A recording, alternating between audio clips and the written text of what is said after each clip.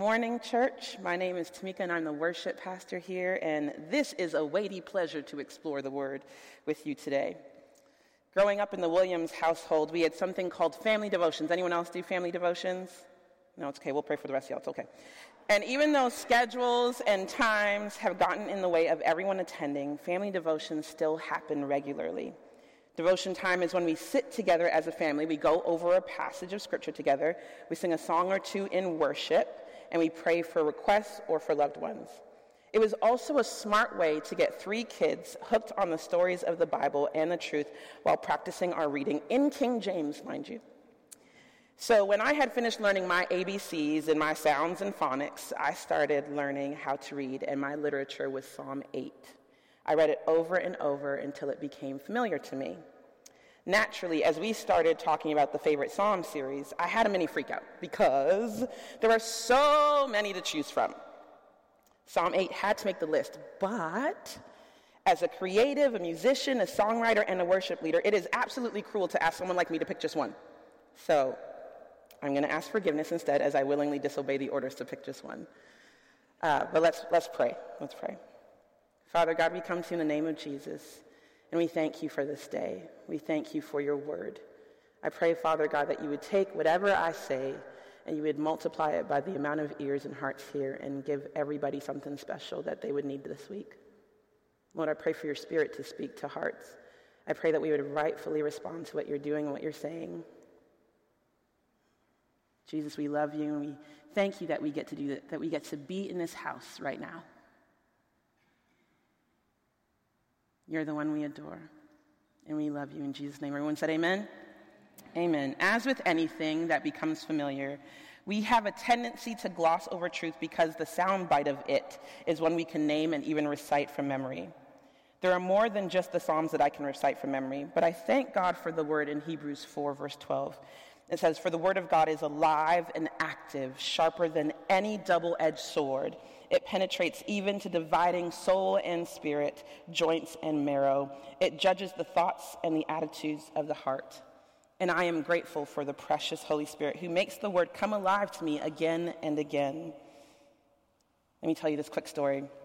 When I don't know if I told it, but if you're new, here we go. When I was in university, we had a ridiculous strike. And so when we came back from the strike, we were at school well into the summer, which usually doesn't happen. And so I went into the mall on the campus and found this amazing O. Henry ice cream bar. Now, I'm not just talking about an ice cream bar that is flavored like O. Henry. Like, I don't know how they did it. I really don't. I think it was a God moment. But it was the whole bar like you would find at a store, but it was all ice cream, as blessed Holy Ghost. And so I took a bite of that thing, and then I had 2 friends with me, and I said, you gotta try this, because I don't understand. And it's 2 of my friends, and my friend Jill tried it, and my friend Justine tried it, and we all tried the same bar, but we all noticed something different. And the Word of God is like that. Whereas I was like, yo, they got real caramel in here, and it's not frozen. And she was like, nuts, they got real nuts in here, it's the real peanuts. And my friend Justine was like, and they have the chocolate, it's just like the chocolate that you get from the one in the store. The Word of God is like that. Every time I go back to the Word of God, it comes alive to me again and again. If you don't like nuts or O. Henry, I pray the Lord blesses you, whatever it is you like. So as I prayed for fresh eyes to see God's word in the psalm, I noticed a worshiper who is in awe of God. And verses 3-5 of Psalm 8 have been highlighted in many versions of the copies that I have of the Bible. And I'm always asking this question: who am I that you are mindful of me? Especially when I consider all that you have made. Perhaps you sometimes feel the same. Psalm 34 is the written response of David's heart after he fled from 2 powerful enemies. As a worship leader, I love Psalm 34. Right from the start, there is a promise to God to worship and to bless him. And there is a testimony and then a call to action for a people to praise God and rejoice with others while continuing to hope in the Lord. It's the jackpot psalm, in my opinion. But let's look at where it comes from. I'm going to read 1 Samuel 21, verse 10-15 for us. Some backstory is that David had King Saul as a father-in-law. Poor David. And he was very jealous of his son-in-law because the anointing and the blessing of the Lord was over David and not Saul. David was a successful commander in Saul's army. He had the affection of Saul's daughter, and he was best friends with Saul's son, Jonathan. Saul was on a mission to kill David, even though David's wins meant a win for the whole kingdom. Anywho, David runs away and decides to go to Gath to King Achish, also known as Abimelech, and his servants start talking about David, and David gets scared. So let's see what happens. I'll read for you. Then David arose and fled that day from before Saul and went to Achish, the king of Gath. And the servants of Achish said to him, "Is this not David, the king of the land? Did they not sing of him to one another in dances, saying, 'Saul has slain his thousands and David his 10,000s?'" Now David took these words to heart and was very much afraid of Achish, the king of Gath. So he changed his behavior before him, pretended madness in their hands, scratched on the doors, and let saliva fall down his beard. Then Achish said to the servants, "Look, you see this man is insane. Why have you brought him to me? Have I need of madmen that you brought this fellow to play the madman in my presence? Shall this fellow come into my house?" Have you ever been in a situation where what people are whispering about you causes fear to rise up in you? Have you ever wondered if God can still rescue you from your own escape plan? Home wasn't safe, and the very place he thought he would find rest from his King Saul troubles seemed like a trap. There's an old Negro spiritual that says, how I got over, my soul looks back and wonders how I got over. It is from this place that we get Psalm 34, as David recounts what God has rescued him from. I'm going to be looking at this from the NKJV, the New King James Version. "I will bless the Lord at all times. His praise shall continually be in my mouth. My soul shall make its boast in the Lord. The humble shall hear of it and be glad. Oh, magnify the Lord with me, and let us exalt his name together." The first 3 verses are of praise to God and a call to all who also believe to magnify the name of the Lord with the one who is testifying.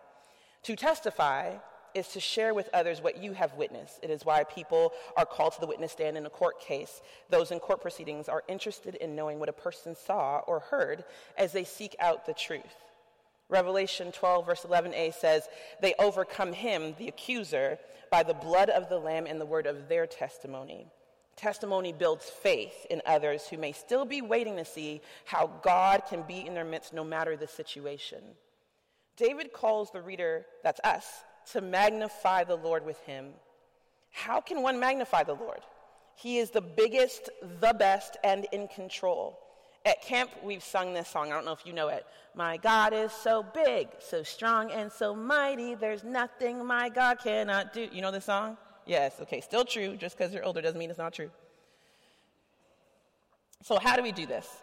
We give him first place in our lives. We give him first place in our lives over everything and before everything and everyone.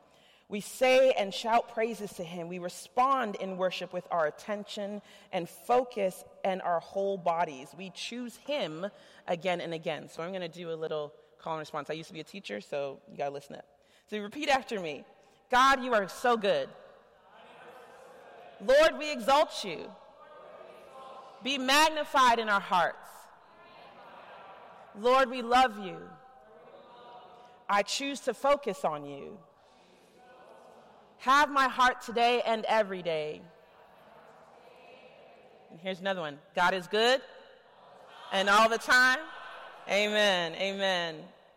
We also magnify the Lord with others as we humble ourselves to rejoice on behalf of others' victories and breakthroughs. Have we not seen God answer the prayers of the ones we've had on the prayer list? Sometimes the answers didn't look like the ones we wanted, but when God has done something wonderful for someone else, can we be glad in it? Can we thank God on behalf of others that when we may be waiting for our miracle or deliverance from the same thing they just received freedom for? Magnify the Lord.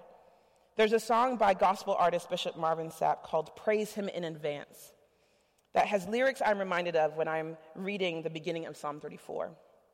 These are how the lyrics read. "I've had my share of ups and downs, times when there was no one around. God came and spoke these words to me. Praise will confuse the enemy. So I started singing, I started clapping, I started dancing. People were laughing. They knew my problems, they knew my pain, but I knew God would take them away. Verses 4-7, I sought the Lord, and he heard me and delivered me from all my fears. They looked to him and were radiant, and their faces were not ashamed. This poor man cried out, and the Lord heard him and saved him out of all his troubles. The angel of the Lord encamps all around those who fear him and delivers them. Verses 4-7 and 17 talk about David's relationship with the Lord. The Lord heard David when he prayed. Where do we think the wisdom to act like a madman came from? David wasn't given to fits of rage like his father-in-law or known to drool on himself. When someone is in relationship with the Lord, one can ask for wisdom with just a breath because they trust the Lord and know he replies and responds when they call. They have experienced his nearness and faithfulness to respond. The Lord didn't just hear David, he saved him. The Lord also has protection for his children. Salvation has always been God's plan for humanity, and I know the Lord keeps on saving us even from our own mistakes and choices. My dad always tells us to stay ready so that we don't have to get ready. My mother says it like this: we can't keep reintroducing ourselves to the Lord every time we go to pray. What they both mean is that our prayer life should be a continual conversation between us and God, so that when we pray for others or don't have time to utter more than the name of Jesus, there is nothing between our hearts and the answer to our prayers. I know in times when I have been worried or afraid, sentence structure and niceties fly out of my head. All I have is a Lord have mercy and Jesus help. I don't know what David prayed, but he recognized God's intervention in the rescue from his enemies twice. Verse 17 says, the righteous cry out, the Lord hears and delivers them out of all their troubles. Verse 8, I think, is my favorite of Psalm 34. Oh, taste and see that the Lord is good. Blessed is the man who trusts in him. To taste something, someone needs time to let the flavors of whatever you're eating, like that O. Henry bar, rest on your lips or whatever you're drinking, so that the brain can register if it's good or bad. Has anyone told you to taste and see that anything other than food is good? Really? Take a minute. Think about it. Has anyone ever told you that? You'd probably wonder about their sanity if they told you. Like, let's think about it. Oh, taste and see that music is good. Oh, taste and see that laundry is good. Oh, laundry. And they are good. Please wash your clothes. Laundry is good. But these things are not good of themselves and cannot give everlasting goodness. As someone who appreciates good home cooking, I know the difference between something seasoned with love versus something made just to survive.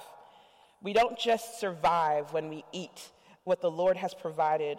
We get to take our time and taste what he has for us and who he is to us over and over again and see that he is indeed good.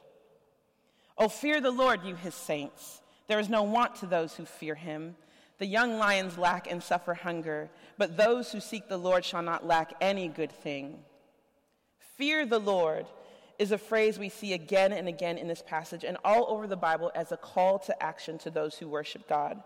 It is not a synonym for being afraid of God, but rather it is knowledge that a good relationship with God is built on the foundation of reverencing God and being in awe of him, knowing that he is righteous and is not to be seen as common or to be taken lightly. If you're a believer, you are fearing God. You are choosing his path and following him. Let me give you some examples. Psalm 111 verse 10 says, the fear of the Lord is the beginning of wisdom. A good understanding have all those who do his commandments. His praise endures forever. Proverbs 9 verse 10 says, the fear of the Lord is the beginning of wisdom, and the knowledge of the Holy One is understanding. Proverbs 19 verse 23 says, the fear of the Lord leads to life, so that one may sleep satisfied, untouched by evil. Proverbs 14 verse 26 says, in the fear of the Lord there is strong confidence, and his children will have refuge. Psalm 128 verse 1 says, how blessed is everyone who fears the Lord, who walks in his ways. And if you're following God, you won't experience lack. Now, wait a minute. Tamika, wait a minute. I've had seasons of lack. I know what it's like to go without, to sacrifice something, to have something else. Or I know people who need way more than they have. The promise here is not that there cannot be lack in our lives, but rather because we know the Lord, we shall not want. Do we remember what psalm that's from? No? It's okay. Read your Bible. It's going to be fine. Remember the psalm. So instead of thinking of being in lack or being in want, think of your heavenly Father who made everything with words and owns the wealth in every gold mine.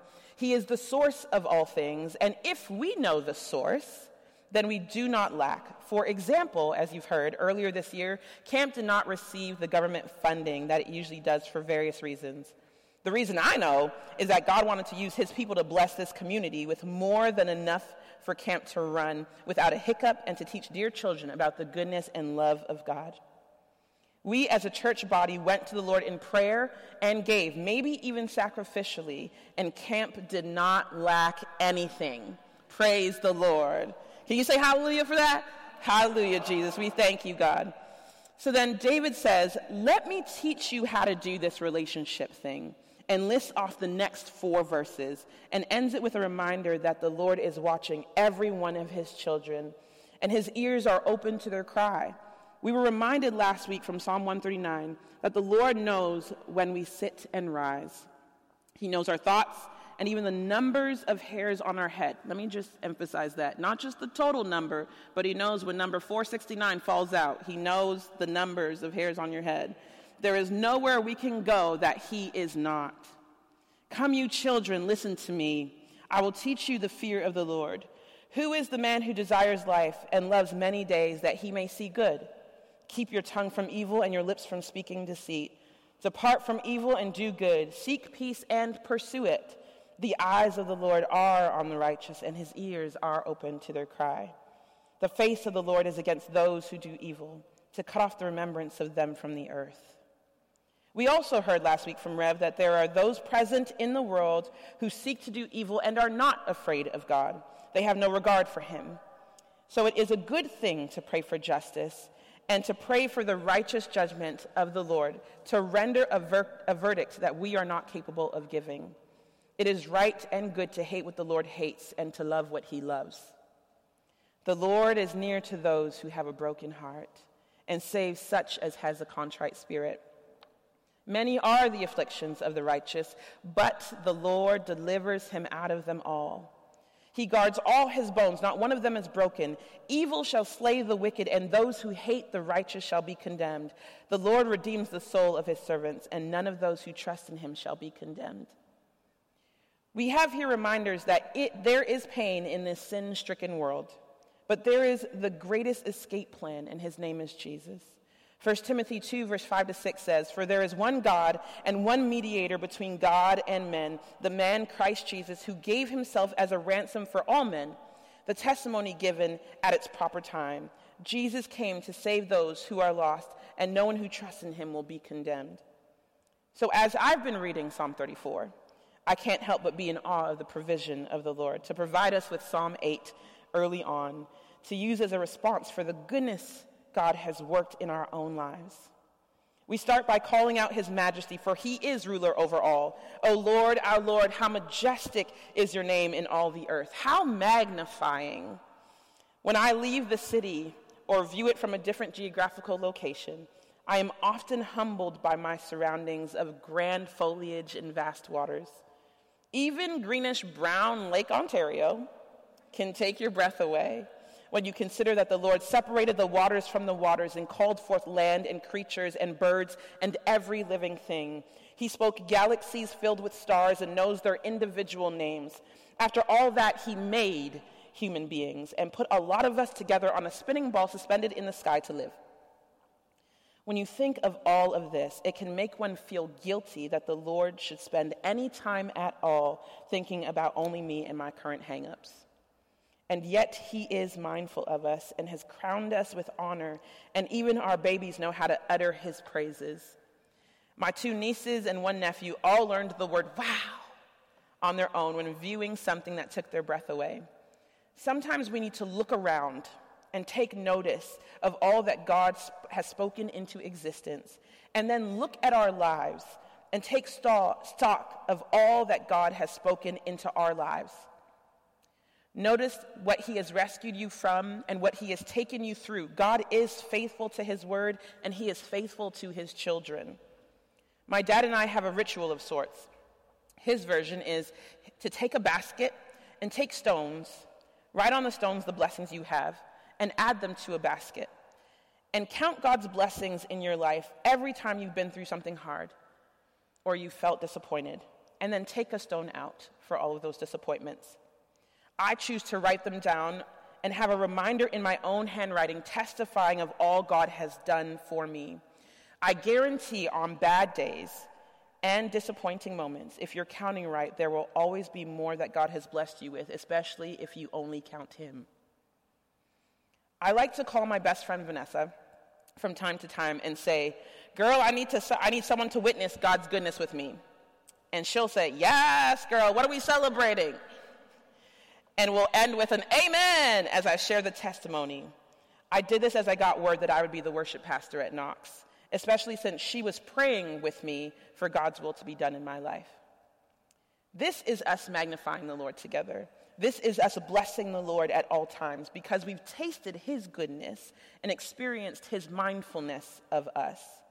The reality of God's love for us was expressed through the cross and Jesus' resurrection from the grave.